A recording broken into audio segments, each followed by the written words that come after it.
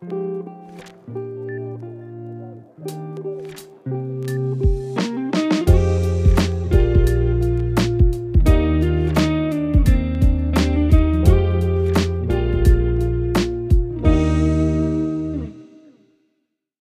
with us now, we have Dr. Zaki Ahmed, him, who is the Chief of Medical Staff at Humber River Hospital.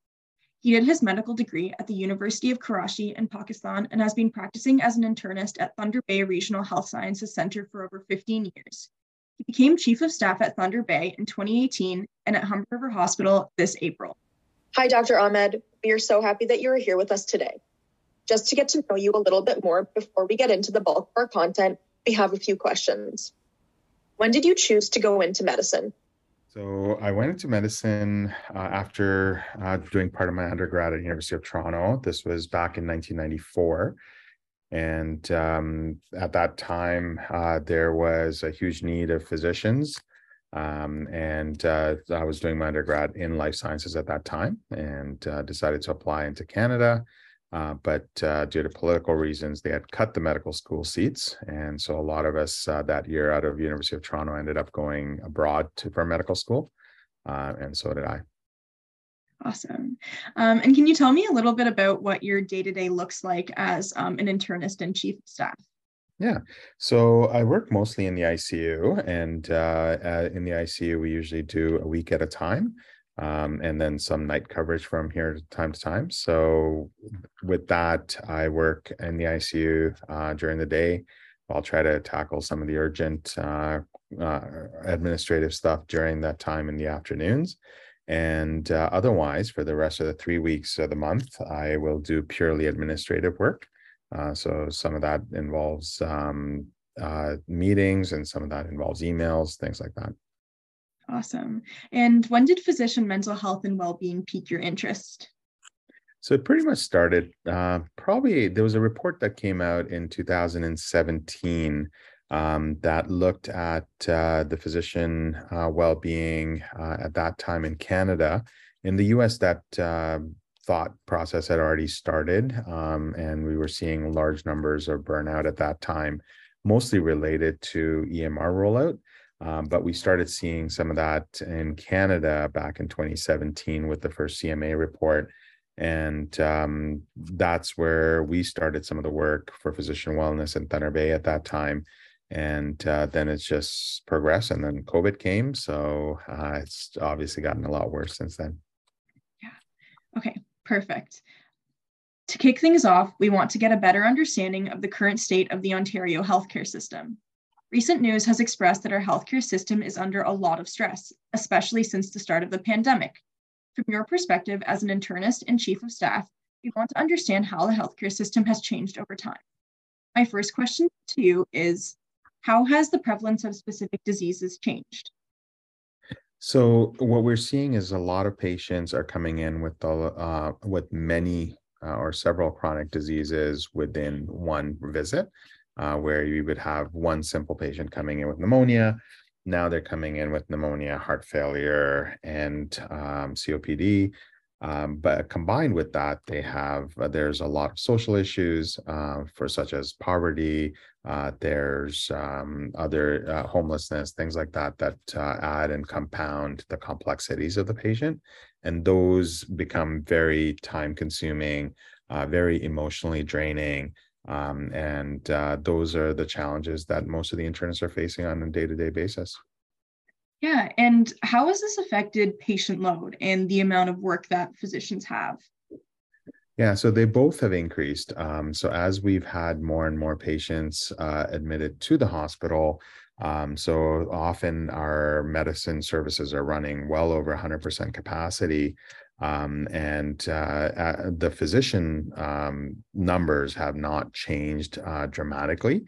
Some of that has to do with the way the physicians are reimbursed. However, because the numbers haven't changed, the numbers of patients per physician have changed dramatically, which has made a huge difference in terms of their workload. And then you add the complexity factor to it, which makes each patient much more cumbersome. So as a result, in terms of the time and energy, both mental as well as emotional energy that it takes, is compounded quite a bit. Yeah, for sure. That makes a lot of sense. Have you noticed changes in the amount of responsibilities that physicians have had? I know that you mentioned that a lot of diseases are kind of compounded with new patients, so the complexity has increased. Have you noticed that physicians are kind of working outside of their normal scope of care, or taking on extra tasks that they wouldn't normally do, like before the pandemic or in the past? Yeah, absolutely. Right. And when someone comes in with simple medical issues, it's very easy to write a prescription and send them on their way. However, when you start seeing patients who come in with the medical issue, but along with that, the social issues that you can't ignore, you end up working as a social worker. And if you see parts where things aren't working from the dietary standpoint, you work as a dietitian. Then if you can't see them walking, you help them get up and walk around. You're working as a physiotherapist. So you're doing multiple roles. And one of the biggest roles that most physicians end up playing are administrators. So some of that is so you're being a patient advocate, so that's taking an emotional toll, and then you're playing in it as an administrator, looking at patient flow. You're trying to make sure that the EMR is working well. So all of those things make it much more complex to take care of the single patient that you already had. Of course. And have you noticed that this has kind of affected their ability to deliver or consistently deliver high quality care? We know that, of course, physicians deliver top-notch care, but when you're burnt out, it's really difficult to do that with enthusiasm. So yeah. Absolutely. And I think that's where burnout has to be at the forefront, and not just in medical world, because what it really impacts is exactly what you pointed out, is actually impacts patient care. So we know a burnt out pilot cannot fly with the accuracy that they fly prior to being burnt out. So similarly, a physician who's burnt out will not be able to manage most of the issues that they were doing prior to being burnt out. So it's no longer just a healthcare issue. I think it's become more of a societal issue where we have to tackle it from a societal standpoint. Of course. And have you noticed that with this increased patient load and with potentially this increased burnout, has physician enthusiasm towards their own workplace and their own careers, has that changed? Yeah, I mean, you see that at the extremes. So the first part of it is actually when they start getting disconnected, and that's what you're talking about. Is that disconnect comes on fairly insidiously, but at the same time, it ramps up very quickly. So the initial part is just okay, I need to leave on time, and then it is, oh, I'm not feeling well, and it's just like you're a child who doesn't want to go to school and says that they have a bellyache. It's no different, where little things tend to fall off, and that's exactly what happens with physicians as well. Yeah, that makes total sense. I think especially when you have so many things going on, and I understand that physicians' lives there's so many different moving components. They have families, they're people, and they have their own struggles, and they have different parts of their lives that they have to tend to. They need to have a life outside of work in order to function, in order to be a normal human being. So yeah, that's some really exciting insight, and I'm glad I heard it. Okay, so my next question for you is, I understand that patient care is not just administering a treatment or administering medication. It's also about the trust relationship between the physician and the patient. So I'm wondering, how have the general public's attitudes towards the healthcare system sort of changed? And how has that trusting relationship changed over the years? Absolutely. And I think if you go back about 20 years and then you see how medicine has changed for the amount of time that I've been practicing. So a lot of it came where exactly what you said was that people would come in, there was a huge amount of trust, And as that trust has eroded, some of it because of the internet, you're able to Google things. And then you're also in social media circles where you may be talking about different events that some people may have had. You're taking them out of context and you're applying them to your care. And that combined with the general mistrust that we've had with the healthcare profession, as has been exhibited during the COVID pandemic. So all of those combined have led to a huge distrust with that breaking of the trust between the physicians and the patients. Yeah, that makes a lot of sense, especially because social media is so accessible these days. And it's been so difficult to actually talk to medical professionals because of the pandemic barrier to, especially seeing like a general physician or family doctor. It can be really difficult. And a lot of people, even people who have access to those services, a lot of us turn to social media or Google. Not to say that those aren't reliable, but obviously physicians have gone through years of training, and it would be really nice to be able to talk to them and to have them as resources. So yeah. What factors do you think are putting the biggest strain on the healthcare system? Is it access to resources? Is it the number of staff? Is it funding? Is it like government policies? So if I was to point out one particular one, or the biggest one right now, the most current one as of November of 2022, let's say, it has to be health human resources. So the lack of staff right now. So we know that a lot of healthcare professions stopped working during the pandemic. So especially nurses, where they've just decided that they were not going to work either at all or as much as they always did. And as a result, that's put a huge strain on the flow of patients in terms of the care that they can get in the appropriate beds that they need. But also the other thing that's increased is the number of patients that we're seeing, both in the emergency room and being admitted. So a lot of people have developed a lot of chronic problems over the last 2 years. Some of it, you've already pointed out why. And when they're coming in quite complex and quite sick. Yeah, and have you noticed the complexity of patient? Like, do you think it's the compounding of different, I guess, medical issues? Do you think that's coming from a result of not seeing doctors as frequently as they should, or maybe a lack of education or a lack of understanding? Yeah, I think that's very complex, and it would be very simplistic for me to point it out to one particular cause. I think we do need to look into it. We don't have that data in terms of what has caused it. Obviously, there's anecdotal data all over the place. So yeah, we don't know. Of course, and that's definitely an area that we should be doing research into. Now that we have gained a bit of background insight into the current state of our healthcare system, we are going to take a deeper look into our speakers' personal experiences. We talked a lot about changes in the healthcare system. Have you personally felt the effects of these changes?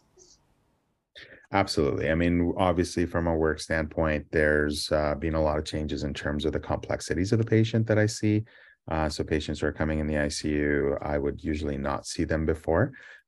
So they're coming in much sicker. And the way I've been impacted by it is, yes, the work is increased. I personally have done fairly well, and I knock on wood as I say that, in terms of the burnout piece of it. A lot of that I have to account to what's called compassion. So, and Dr. Anthony Mazzarelli, he's published a couple books on how compassion can help burnout, which is counterintuitive because we always used to teach physicians not to get emotionally involved with your patient because that's going to hurt you in the long run. That's going to cause burnout. So in his books, he talks a lot about the opposite. So he presents a lot of data, which shows the opposite. And I personally have experienced the same, where if you are, the more compassionate you are with the patient, the more involved you are with the patient, the less you feel that your work is worthless. So you're quite engaged, and you're able to work a lot more, but definitely more meaningful work. And once you get meaning in your work, it makes all the difference. Of course, I really like that. I think that oftentimes we can get, even not in medicine, we can get caught up in the monotony of life, and it can feel like you're losing purpose. As students, I know that we feel that a lot, because we're like, well, why am I learning about the Krebs cycle for the 480th time? When am I ever going to use this in the future? But no, I think that defining a purpose and finding meaning in what you're doing is super important in carrying you through. So yeah, I really love those words. Okay, so my next question for you is, how have the changes that we mentioned before, so changes in physician attitudes, changes in, I guess, the climate of the healthcare system, how have these changes affected your mental well-being and your emotional well-being and your physical well-being? Yeah, absolutely. And I think one of the things you hit right on the head when you were talking about the work-life balance, right? In terms of the hours that you spend at work, and the fact that you're not spending it as much with your family or things that you enjoy. Not that you don't enjoy work, you just need more of a balance. And family is a huge recharger for most people. Or things like physical exercise, things like social activities. So all those are huge recharging mechanisms that people tend to use, and they go to the ones that they enjoy the most. And for me, that's exactly what I've used, right? So my family, my social activities have been big in terms of making sure that you're well balanced in terms of everything that you're doing that day. Of course. And I guess a bit more of a personal question. When you notice yourself feeling a little bit burnt out, and you feel really exhausted, and you're like, I cannot take any more on right now, I need to make sure to take care of myself. What are some of the factors that you've noticed that are contributing to this burnout? Lack of control. So I think if there was one thing that I would tell you, so we talked about personal resilience, that's really, really important. And those are the things that you can control. But when you start having lack of control, which is not necessarily within, obviously, the fact that it's lack of control, it's not within your control. So those are the things that really impact you from a burnout standpoint. And that's where I feel the times when I have been, it has nothing to do with personal resilience. I think most of us, the fact that we've gotten this far in life, doing the work hours that we've been doing, we have personal resilience. But what we're now starting to see is that lack of control and that lack of autonomy, which makes it a huge burden in terms of burnout. Of course. And you mentioned lack of autonomy. Can you, I guess, define what that looks like in a medical context? Does that have to do with the way that other staff treat you, or the way that patients treat you, or maybe the feeling that you have these responsibilities that are unwritten, but you still feel like you're carrying the weight of being a dietitian, being a physiotherapist, being emotional support on top of just treating the patient as you normally would? Absolutely. And I think it's all of those that you just mentioned. So it is, so the lack of autonomy is coming from you yourself, right? So just you're coming into work, and you've already, given up something either at home, or you've given up something from a physical activity standpoint. So that becomes a lack of autonomy. Then you come to work, your interactions with other healthcare professionals, that may cause that. Your interaction with administration, right? So that's a big thing. Your interaction with your electronic medical record, that may be a huge source of lack of autonomy there.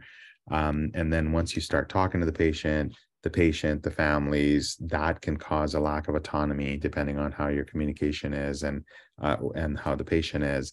And all of those, right? So all of those can cause lack of autonomy altogether. Of course. And it's something that, like I mentioned before, not only applies to people in the medical field, it applies to everyone. As soon as you are taking on an extra task, you realize that you could be sacrificing something else.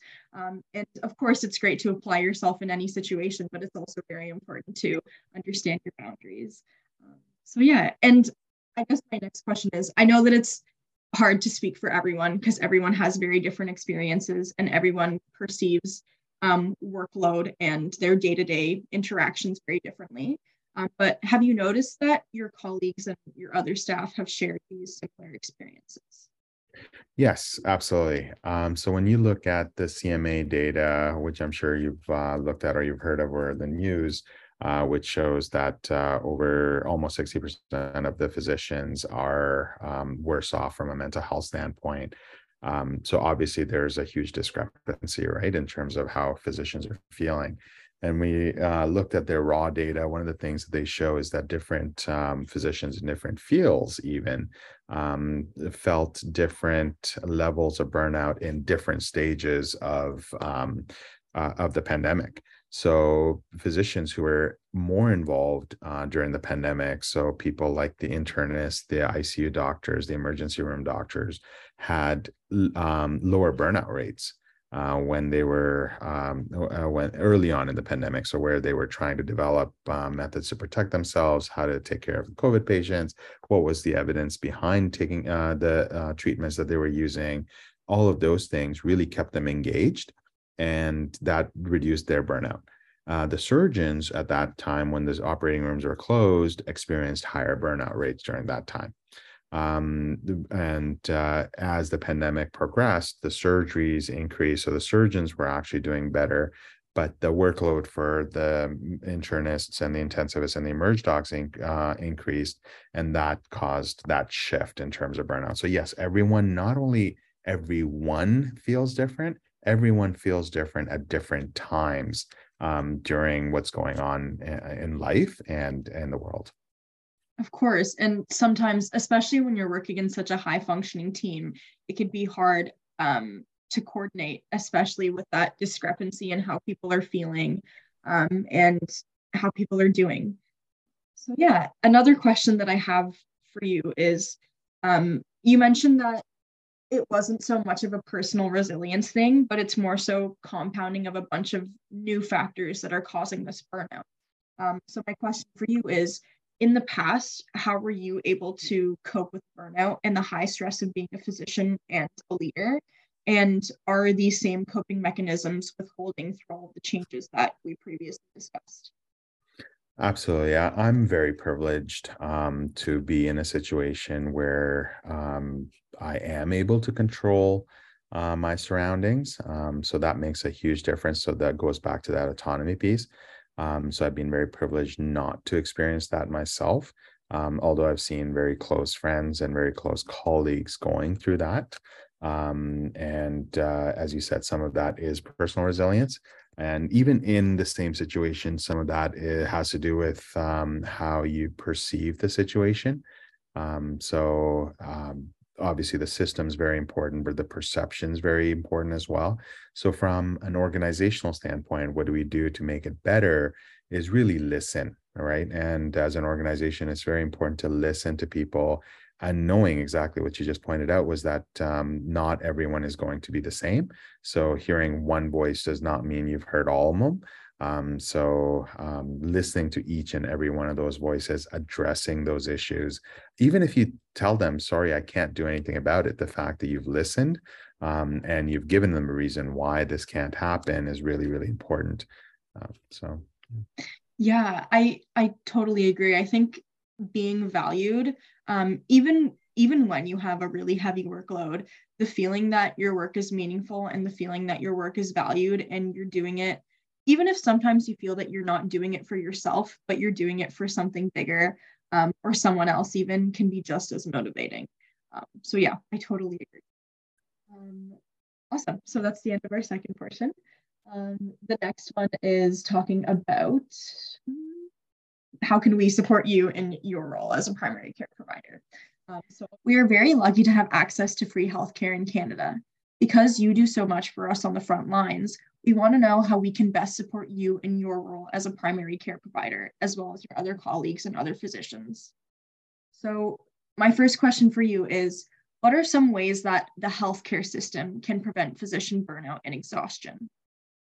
Yeah, I mean, the classic line would be, "Trust me, I'm a doctor." But no, I think that's being too presumptuous in terms of what we expect of we do want our patients to be well informed.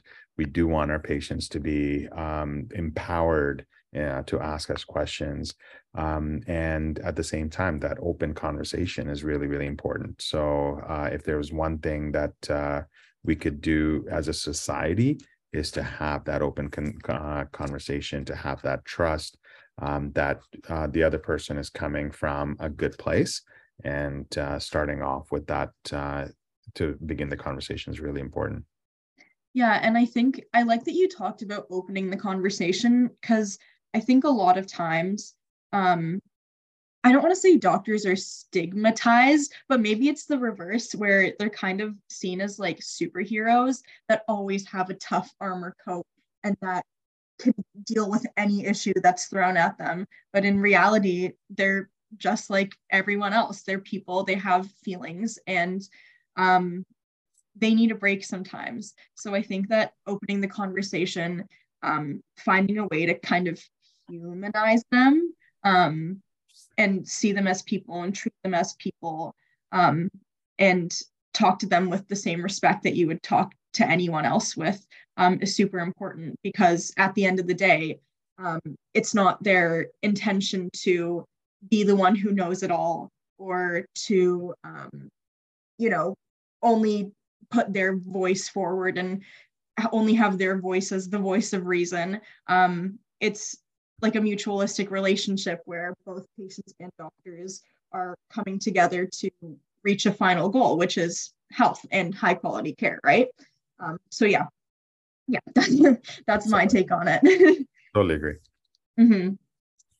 So yeah, I think opening the conversation also not only applies to like this, in this context, it doesn't only apply to like viewing physicians from a different perspective, or viewing treatment from a different perspective. I think it can also be applied to a lot of different mental health issues that are being spoken about more, like depression and anxiety, and exhaustion even.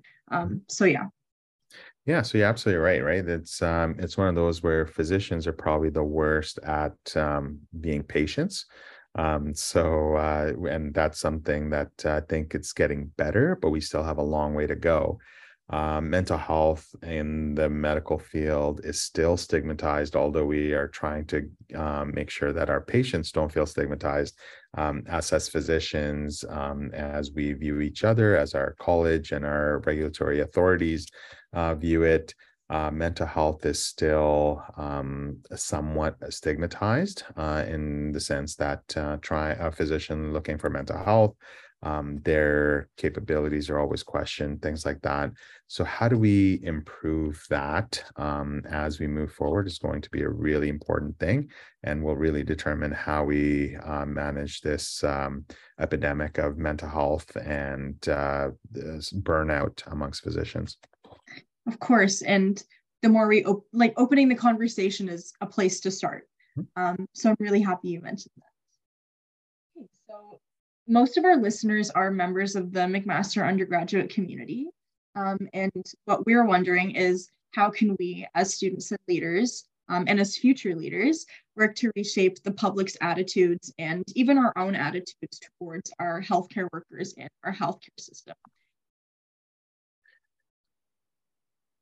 Be educated, right? So be knowledgeable. This conversation is really important to start off with listening to people, but trying to get that information from different sources rather than one particular network group or whatever, it's always dangerous to get your information from one spot. Being able to open your mind to different ideas, to different perspectives is really, really important. Of course. And do you think that this is kind of a step in strengthening that relationship of trust and good intentions between patients and the general public and our healthcare providers? Yeah, or just society in general, right? Yeah. So I think we've gotten to a point where we really compartmentalized ourselves into one bucket or the other, whether that be Democrat, Republican, as it is current, or whether that be different thinking groups, things like that. So it's really, really important to be open to listen to that other side and listen to it with an open mind. Of course. And my final question for you is, what do you hope to see in terms of physician mental health and well-being in the future? I think, as you said, the conversation's opened, right? So, and that was the biggest hurdle in trying to get there. And we saw that over the last 20 years, that conversation has progressed in general population. And now amongst physicians, that has started. I hope that that's going to continue, and I really hope that we can get things moving forward. Of course. Thank you so much, Dr. Ahmed, for taking the time to be here with us today. We learned so much, and we hope to open the conversation more within the McMaster community. That's fantastic. So let's see. Okay. So Dr. Ahmed, thank you so much for taking the time to be here with us today. We learned so much, and we hope to open the conversation more within the McMaster. No, thank you, Myra, for starting that conversation. So thank you very much. Awesome.